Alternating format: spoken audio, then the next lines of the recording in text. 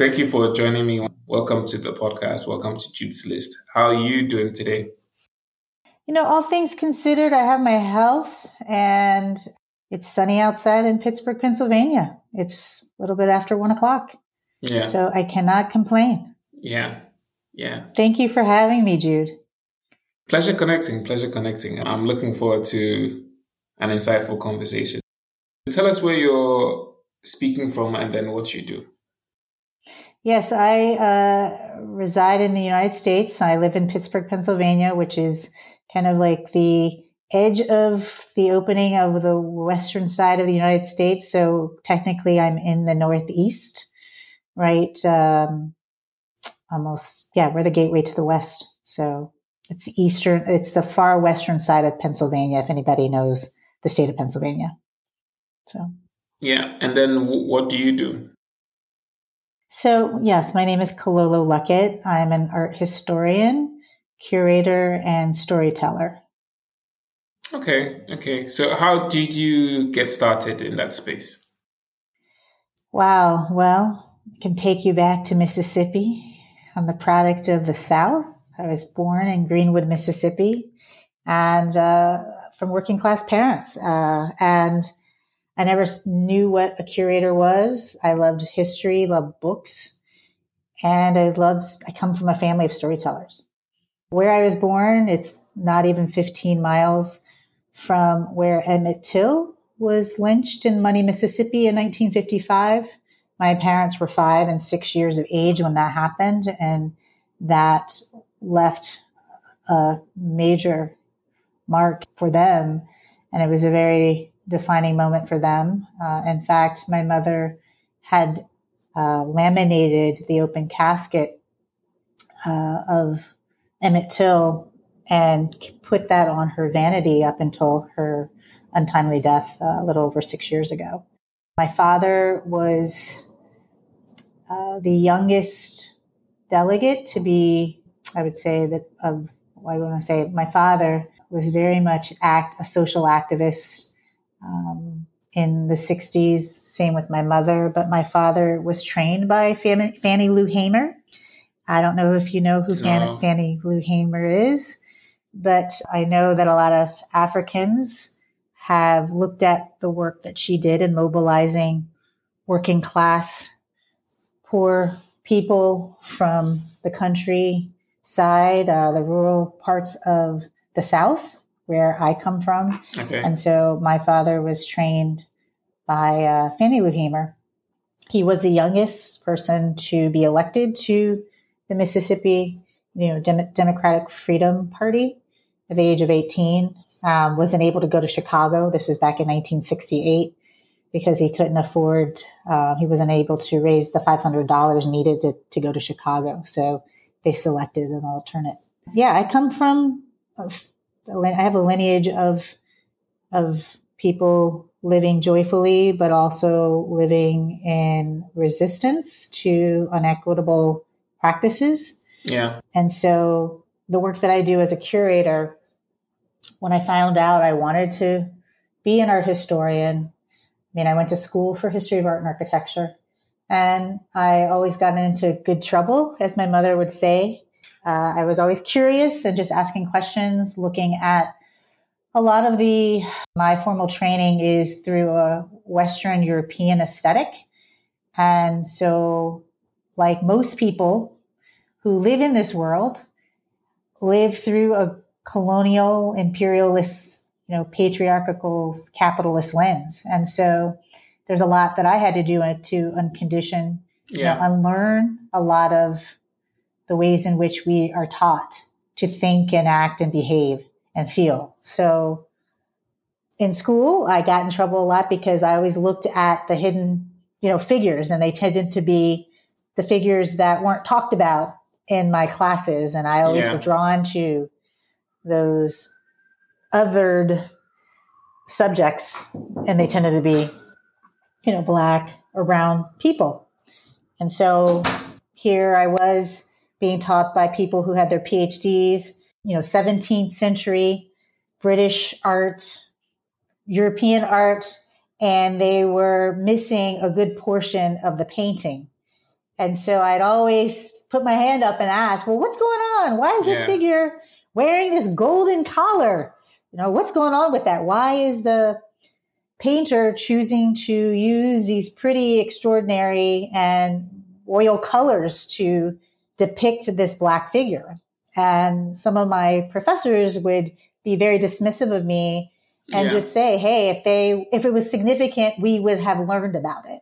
And I'm like, well, let's talk about it. Let's figure this out. Let's do some research. And so that's kind of how I kept on getting into good trouble. Fast forward, worked my way through various different white-led institutions here in Pittsburgh. I had the great fortune of working in a lot of different institutions and just learning how they operated. So, for example, I was the director of development for the Andy Warhol Museum, but which was part of 4 different museums under one umbrella. So it was the Carnegie Museum of Art, the Natural History Center, and the Warhol Carnegie Museum of Art, Science Center, and the Natural History Museum. Those are the 4 museums. Okay. So I got to see how, the money flowed in and out of that major institution. And so I have a memory of an elephant. When people say they can't fund something, it's not because they might not have the resources. It might be because of existing larger issues or concerns that they will less likely want to, collaborate or partner with another institution or support an artist. And so I found it very problematic that as long as I've lived in Pittsburgh, I've never seen a Black curator in any of these white-led institutions, never seen a person in the collections management or in the education department in a senior position. And where I saw colleagues in other cities working in various different spaces, whether it's white-led or a Black-led organization, you saw a wide variety of people. Yeah. And that's really healthy to see in cultural institutions across the board. And I just thought Pittsburgh is in its own little anomaly, its own little silo. It's unhealthy. It's for all of us. It's for all of us to, I just see I hate using the word diversity, Jude. I always try to obscure. I stay away from it. I can't say it because it's been co-opted. So I'm always just wide variety of viewpoints, ethnicities, cultural, people that come from all different walks of life. It helps improve the overall quality of life for all of us. We all benefit when we have a wide variety of perspectives and people, cultures, religions, spirituality, all of that, sexuality. Working in silos, being very homogenous is unhuman. It's inhumane to be very monolithic in how we navigate throughout the world. Yeah. So that's a long story. It's a long story. It's a long way of asking me, how did you become an art historian or curator? I've got a few questions just off that. It goes back to the point where you mentioned that you didn't find a lot of Black people in some of these spaces. And No black people. Unless they were custodians, security guards, or working in the cafeteria. I kid you not. Yeah. But why was that the case? Why was that the case in Pittsburgh? Yeah, I would ask many of my colleagues, and these were people who were my friends, and I would ask them, what's going on here? Why is it that I can go to other cities and it would be a different situation? And a lot of my colleagues would say, well, we just cannot, that old kind of foolery of we cannot find qualified, Black people for these positions. And so for me, I was tired of hearing that answer or, they didn't apply. And I'm thinking, well, you got to go to people. If your sphere of influence is pretty homogenous, you're going to get that type of result.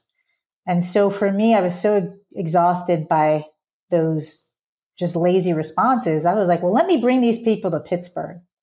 So about 10 years ago, I launched this initiative called By Any Means. And I brought colleagues from outside of Pittsburgh, Black curators, Black art critics, Black artists to Pittsburgh to be in conversation with the different institutions here. And also because we didn't have Black curators working in these mainstream, institutions, we had Black artists from Pittsburgh in conversation with these people that I brought here.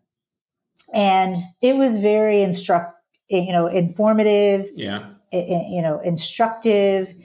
So my colleagues at these mainstream institutions like the Carnegie Museum of Art or the Warhol, the Mattress Factory, they could not say no to these folks coming here because they would look pretty bad, right? It would be embarrassing for them not to engage. And so we had a great time. We looked at the collection, and this was a way of having this kind of knowledge exchange. And so these curators, we had Rijeko Hockley, who was at the Brooklyn Museum at the time, and now she's at the Whitney. We had Jessica Lynn, who her and Taylor Aldridge started Arts.Black. They've now gone on to lead really just even more like vibrant and thriving careers.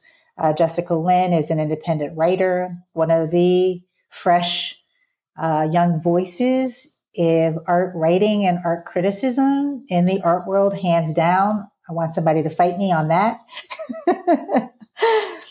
Taylor Aldridge is, working as a curator in Los Angeles. She's one of the curators at the California African American Museums. Tiona McClodden, who's a Philadelphia-based artist, has award-winning artist. There's just a wide variety of people that I brought here and worked with Jessica Lynn, who's one of my sisters in the art world. We collaborated to do By Any Means because I just didn't want to do this alone. And I also wanted to have a younger generation working with me, which is a really important thing to do. So fast forward, I kind of rolled By Any Means into Alma Lewis. Okay. Back to you starting that initiative. How far did that reach? How did that go? How did that change things for the work that you wanted to see? Yeah, so I guess when I raised my own money, by the way. So foundations here, when I went to them to say, hey, I want to bring in these outside Black curators and art writers and artists to connect with what's going on in Pittsburgh, a lot of foundations thought, oh, this sounds interesting, but it's outside of our grant guidelines, our criteria. So we can't fund this, Kilolo. You need to give us data to back this up. And I'm just like, well, right? There's no data. You just walk into the Carnegie Museum of Art and look for yourself. You fund these institutions that I am critiquing with care. So, sometimes I'm so tired of people saying we need data. I'm like, I get it. You need data to back things up. But for Black people, we already know a lot of this stuff is just living out loud, right? It's historically, it's embedded. It's like, it's in the air. It's in the water. It's in the land. So I was like, okay, I'm not waiting for funding. I'm just going to do this on my own. I connected with friends of mine who had discretionary funds and were very supportive of my work and supported financially me doing By Any Means. And so then I took that money. So raising $20,000, I took that money and then I went back to the foundations and said, hey, here's my receipts. People are very much invested in this work. Absolutely. So what foundation is going to say no to this happening? Right. So then I had a foundation who actually matched that money so I could adequately, because I believe in paying people fairly. And so bringing these professional folks to Pittsburgh for a weekend, it was a 3-day kind of gathering. And so put them up, pay them an honorarium, put them in a hotel, provided, food, all that stuff. And so it was like a little reunion. A lot of folks didn't know each other, but a lot of Black people here in Pittsburgh, there's an artist who just turned 97. Thaddeus Mosley, who's a sculptor. Some of these curators and other artists and art critics got to meet him. We did a studio visit. We got to tour other artists in Pittsburgh, their studios. So these folks from the outside could be able to get exposure, get to know what's going on in Pittsburgh, that did like a deeper dive than what you typically do. You know, that kind of flyover when you come into a city, they show you all the well-polished spaces that usually are without, Black people, as if we're kind of a sore spot. So I wanted folks that are coming in from the outside to really see where Black people live. Where do they work? Where do they make art? Where do they write? That kind of thing. That was really important for me. Yeah. And how did that influence your work you do with Alma It is Lewis one now? of the guiding principles for Alma Lewis. I mean, that name, the name Alma Lewis, is taken from two names of pretty significant artists that were very influential for me, Alma Thomas and Norman Lewis. Alma Thomas was born in the late 1800s, 1891. I don't know if you know that, but Norman Lewis was born in 1907. And they are known as the kind of godparents, or you can say grandparents of abstraction, Black abstraction in the United States. And so during their lifetime, they were able to, they were both educators in their own right, were very much lived through segregation. Norman Lewis living in Harlem, but Alma Thomas living in the South in Georgia, and then moving up to Washington, D.C. And in the art world, if you're an art historian, they love to go by different periods. So the, color school, which was in DC, they love to kind of lump her with the kind of color field artists. And I would think that, I would see Alma Thomas's work more beyond just the color field. She was not only an educator and a painter, she did theater, set designs, puppetry. The woman did so many different things. That's amazing. Yes, yeah. And so it wasn't until later in life that she was able to dedicate her life to being a full-time artist, because she ended up kind of retiring. And she was the first African-American woman to have a solo show at the Whitney Museum in 1972. And she was just a little over 80 when that happened. And that was in 1972, mind you. And Norman Lewis has ties to Pittsburgh because he was the first Black artist to receive the Carnegie International Award in 1955. And that was the same year that Emmett Till was lynched in Money, Mississippi. So just to kind of give you these kind of disparate events happening in the same year, you have this young boy, this teenager, not even teenager, young boy being lynched. And then you have Norman Lewis winning the Carnegie International Award, which is the second oldest international art festival in the world. The Carnegie International is the second oldest to the Venice Biennale. So just to give you some context to that. And so the names are very important to me. And that's why I named my contemporary art platform after these two monumental artists. So can you tell us a bit more about your work that you do with Alma Lewis? So I have right now about 2,100 square feet space. And it's kind of broken up into a gallery. I have 3 different programs, unique programs that I run. One is our gallery program, and then the other one is our artist residency. The artist residency is separate from the exhibition gallery space. I run a 3-month residency where I bring artists from outside the region to Pittsburgh to connect with what's going on here, but also really spending the time, space, resources, providing resources for them to dream, to reimagine, to conceptualize works that they haven't had the time, space, or resources to do. And so we also have a 1-bedroom furnished apartment that's just a couple blocks away. I believe in separating your workspace and your kind of private space because it's important to take those breaks. you need breaks.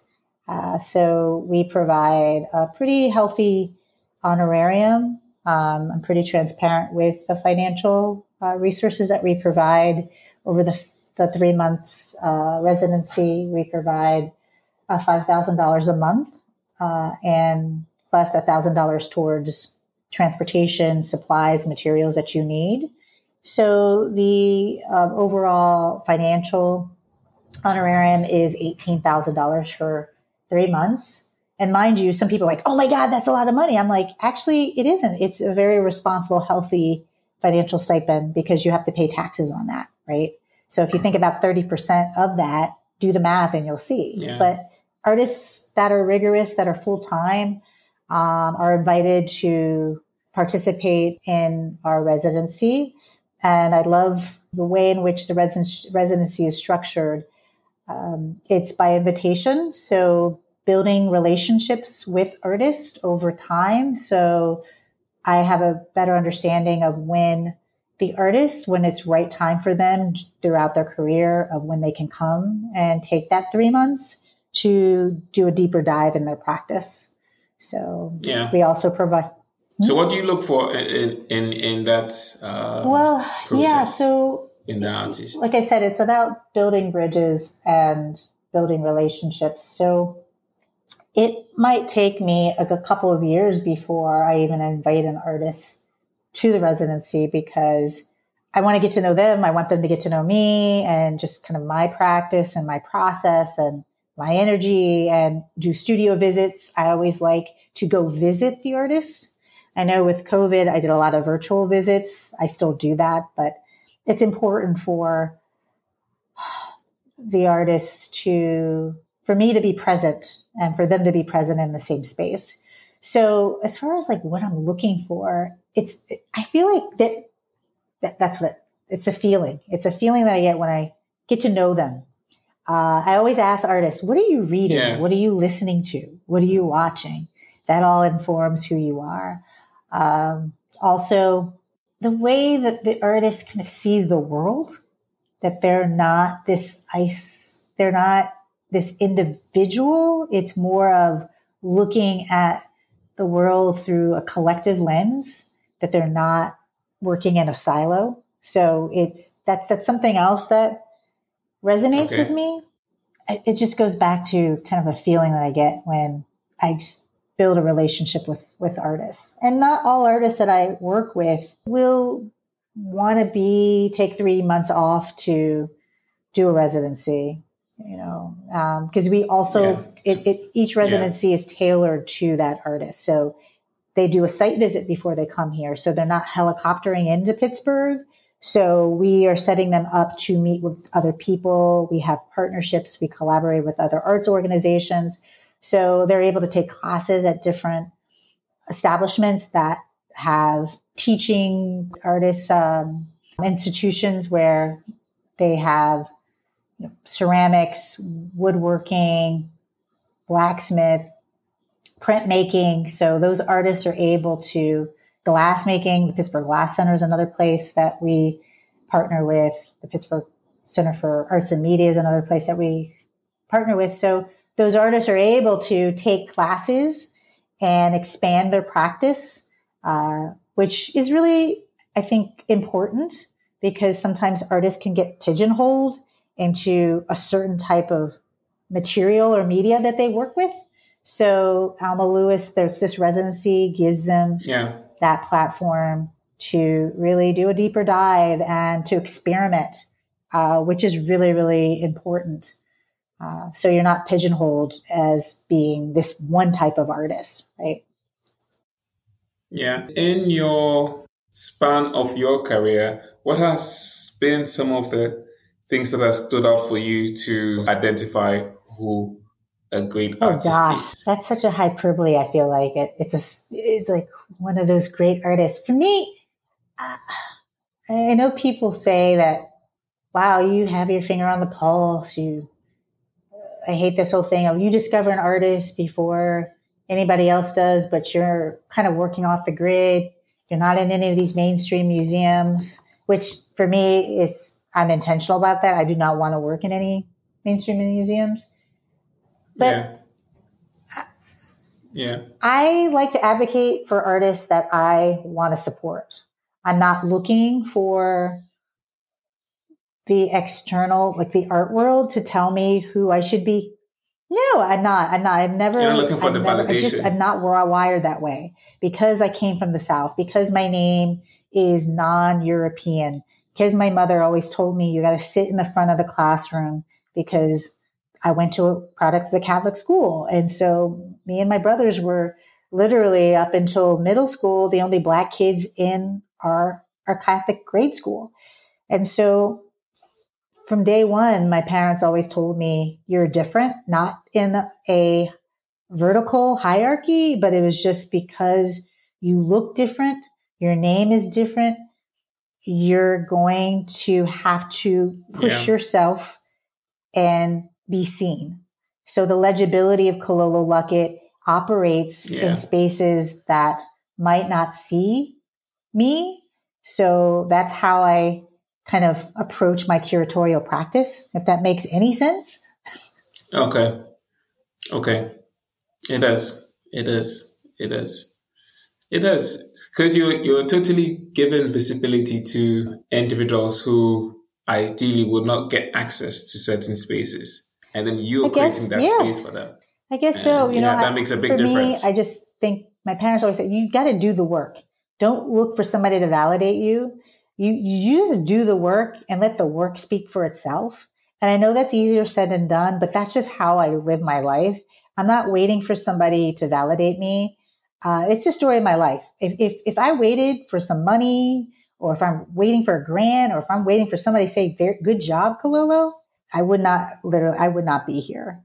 And really, it took a village. It took so many people believing in me to get me to this point, because like I said, I come from working class family and I don't come from money. I'm not a trust fund baby. Most people in the art world, when, you think of a curator, most people don't think of Kilolo Luckett, right? I know I didn't. And so I Yeah. know that there are infinite possibilities of what a curator can do, what they can look like, and how they can operate. And it doesn't have to be just this very myopic, kind of narrow way of defining who can be a curator and what does a curator do. Okay. And in that sense as well, how have you separated your practice as a curator? How have you differentiated what you do? I used to, when I first started out, because in the museum world, the curatorial department is separated from the education department, which is separated from the development department, right? So for me, silos do not Yeah. exist.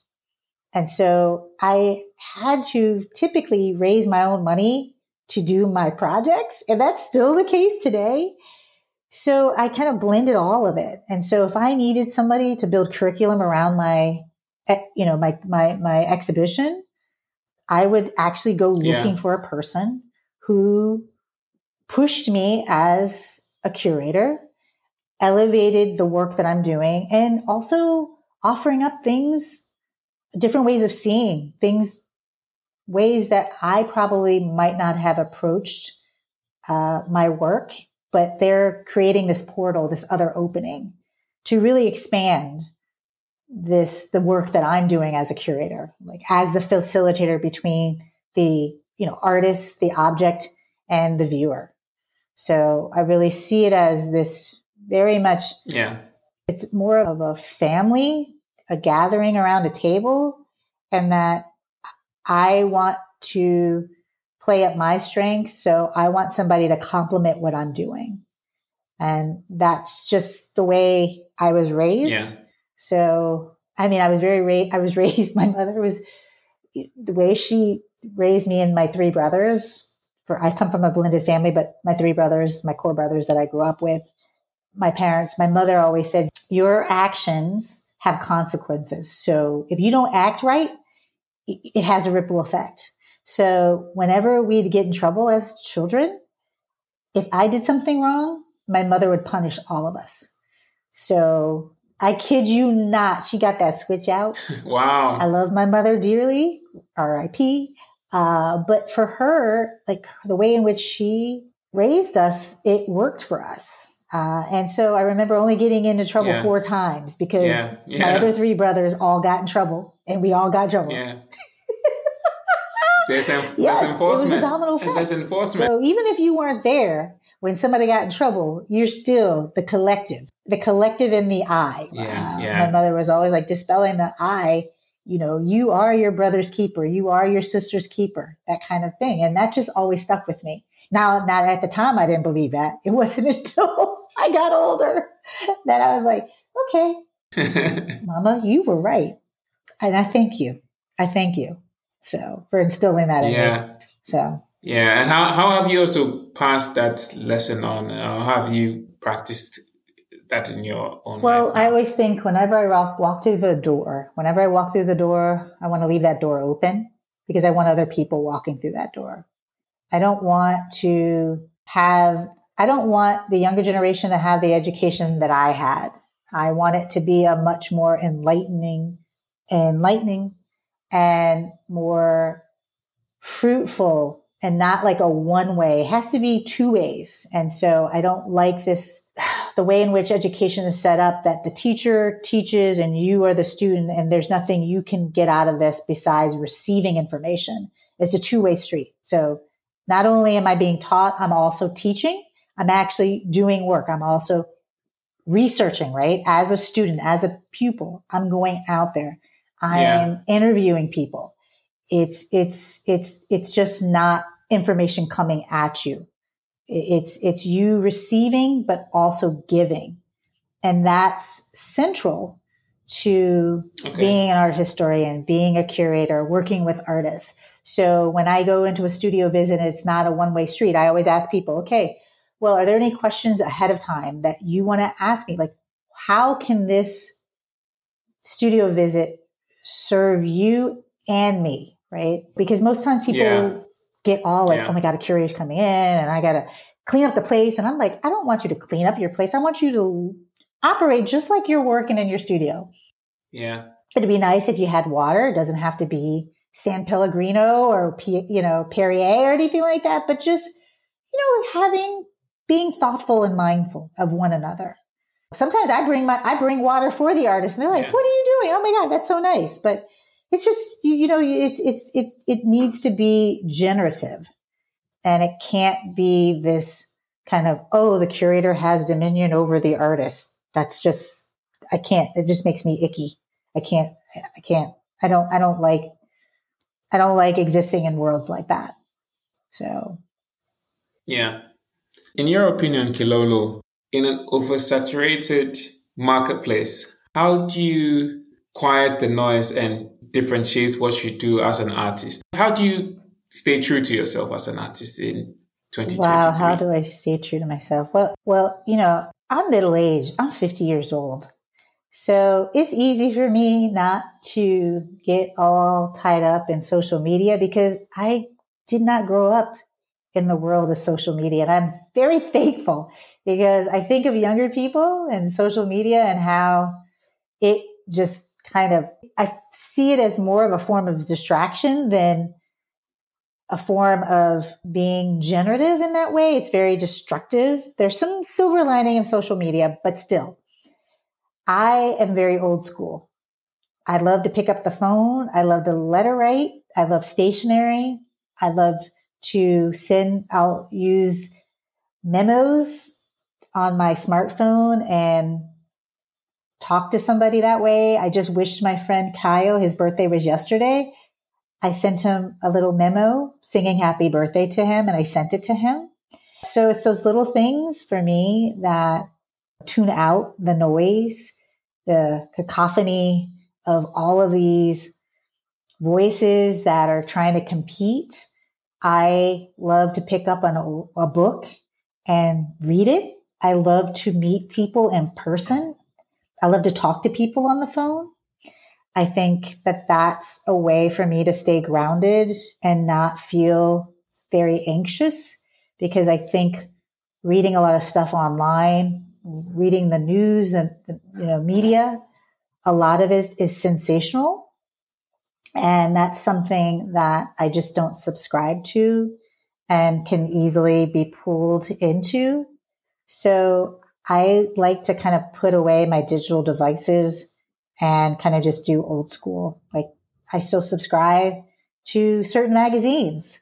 I also do some digital stuff too, but I'm not a big, ebook person. I like books.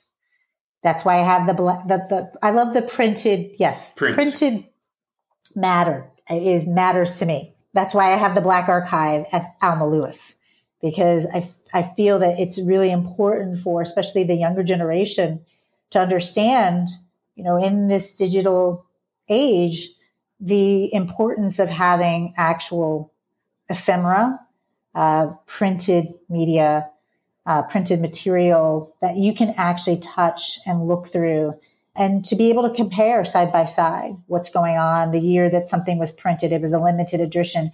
What did the paper feel like? What was going on during that time period? Who are the folks that were in the printing industry? So there's all these other threads that for me, when you're actually living in the moment and focused on what's going on right now, just leads to a much more healthy and fruitful life for me. I don't even know how you're going to edit that, because that was... But I'll also very long. No, that is fine. That is fine. But I would also say that now it's becoming more difficult to not get distracted. I mean, with all that's going on, with how much connected we are. What would you say to like a young and up-and-coming artist who needs to find their voice, or who needs to find their niche or find what they do? My advice to a young or just an up-and-coming artist, an emerging artist, because you could be in your 40s and starting a practice, I would say, one, do the work. And that means research, read, find out what makes you happy, thriving as an artist. Don't be afraid to take risks, and also to find your tribe. Find the people that support you, and in supporting you, they also challenge you. And this is where criticality comes into play. We are in a world right now where criticality is seen as something as a disservice. It's highbrow, which it isn't. And I think when you critique with care, when you care about something enough that you want to critique it, that's what I'm talking about. And so being able to do work, create work, and get critical feedback. And that sometimes means you have to be vulnerable. You have to be intentionally vulnerable with your work. And I say that as a curator who writes, having other people edit my work, look at my work, ask me, why did I write this sentence this way? Why am I, positioning this artist in the way that I am when I'm writing about them, doing the research around them. So that's what I would say to somebody, an artist who's emerging, who's just starting out, to make work every single day.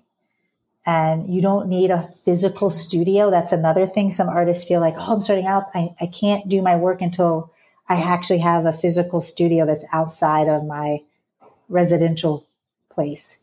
And I said, your studio is wherever you choose to make it. And, you might be working inside your apartment, and it might be in your kitchen, or it might be in your living room. It might be that way for the first couple of years until you're able to build up your practice where you're able to sustain yourself. And so that's another thing that I think about when artists are looking at Instagram. And for example, when they see how other artists are living, and I always say, don't compare yourself to anybody else. Yeah. You are your own person. And so just hold a mirror up and navigate that way. Instead of saying, I want to be this, or I want to be there, where you are, where you're supposed to be right now, but you have to be rigorous in how if you want to be an artist, same like with the curator, you have to do the work that is involved. And there are no shortcuts. No matter how much money you have to learn this. You have to read, you have to study, you have to do that kind of, rigorous work. Yeah, I know you keep referencing do the work, but what is the work?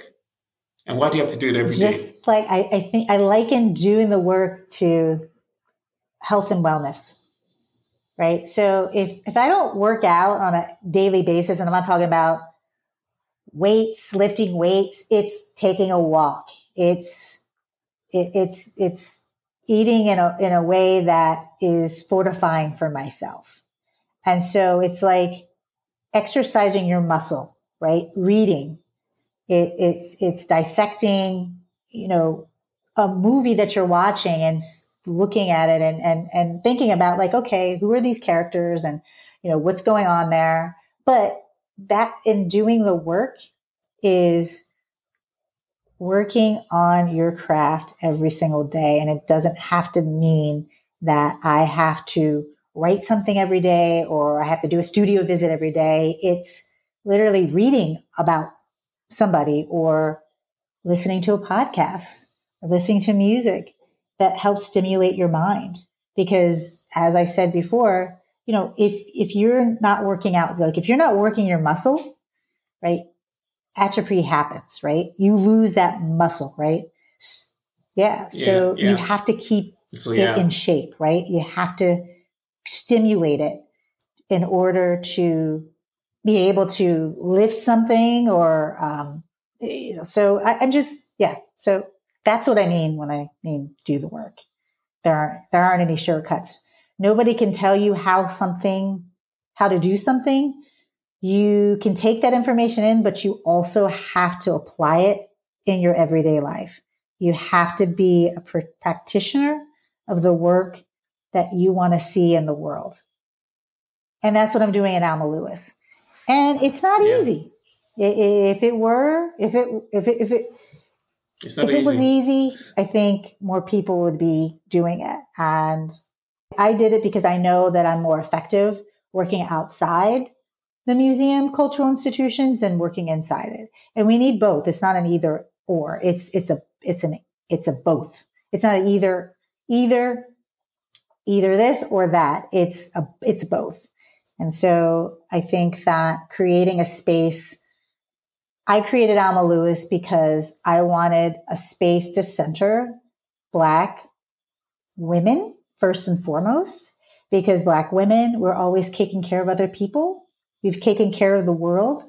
And so for me, being in a space that I always say, I want to be free in the space that I operate. I want to be unencumbered. And I want the artists and the other cultural workers that work in this space to feel that way as well. And so working in a space where you feel free, then that creates a space where others, when they come here, they have that sensibility to operate and navigate that way as well. Yeah. Kilolo, also based on your experience, if there were like guiding principles you could share with artists for any of our listeners listening in, for people who've been practicing for a while and have just hit that plateau of where they feel like there's no growth or they don't see the results that they're looking for, what do you say to them? How do you push them to keep going? I mean, sometimes people just need a break. Depending on where it is, depending on where you are in your practice, sometimes you just need a break if you're able to, because sometimes people aren't able to financially. But I believe in having breaks. I mean, I know I'm a workaholic. Other people will be listening. It's like, Kilolo, you work all the time. But anyway, I say this, that sometimes you need to step away from your work to be able to return to it. And I don't know what that can look different for different artists. Yeah. I think that if you're having kind of like a writer's block, sometimes you just might need a pause And that pause might be a day, it might be a week, might be a couple of months, but it all depends on who I'm talking to and how well I know them. But I do think that sometimes you just need to pivot, and that might be what you need to bring you back to your center. So, yeah. Yeah. I don't want to say like, oh yeah, keep going. Sometimes you might actually need a pause. You might need somebody just to, talk through what's going on in your practice. And I feel like that's what I do here at Alma Lewis, and providing that platform, especially through, both the residency and our exhibition space, our gallery space, that the artists have that space to kind of, and also expand and also pivot in a space that is nurturing and supportive, and that is kind of like a catalyst for their career. Yeah. Also, what has been the most challenging part of what you do as a curator and an art historian? I feel like my practice has been working on the margins. And so I feel like I will never leave the margins.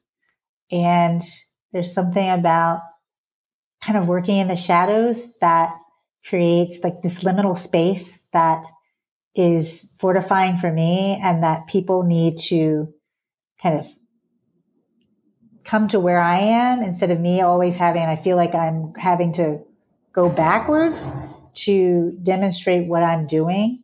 And so getting back to that, doing the work, demonstrating and showing people what it is that I'm doing, especially when I describe Alma Lewis, people like to compare it to something else because we're a creature of habit, right? And so when you come, if you're able to physically come to Alma Lewis, people are like, whoa, it is a certain kind of energy, a certain kind of feeling that I don't get when I go into other spaces.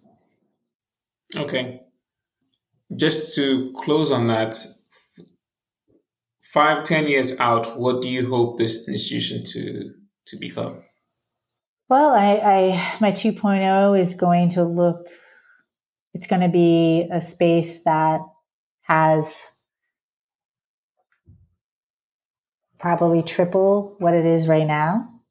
We'll be serving 3 residencies and having a larger gallery presence and having a standalone space for our Black archive.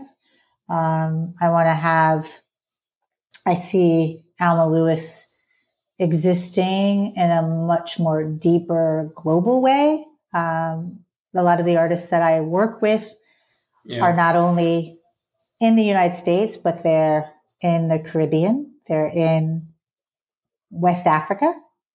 And so I just think that the work is going to go deeper, and I want to establish, and I've been talking to colleagues in your part of the world of doing this kind of international exchange. So not only, artists from the continent and artists from the Caribbean, living in the United States, but actually their first, place of where they reside, of being in another country, that they will be able to come to Alma Lewis, wherever Alma Lewis is physically. So I'm going to have a larger footprint, because the impact that Alma Lewis is having it goes beyond just the physical place that I reside in Pittsburgh. It really has a much more global footprint. So, and I want to also build, scholarship around the artists that I've built these relationships with, and that the artists that I know now, I'm going to know them 5 years, 10 years, 15 years down the road. Because a lot of the artists that come through Alma Lewis right now, this is not the first time I've worked with them. This might have been the second or third time, but it's just in a different kind of capacity. Yeah. Well, sounds like you have the work cut out for you already, and you're already making strides. If we're connecting, then definitely you're doing some amazing work. And I found you last year, I think even in 2021.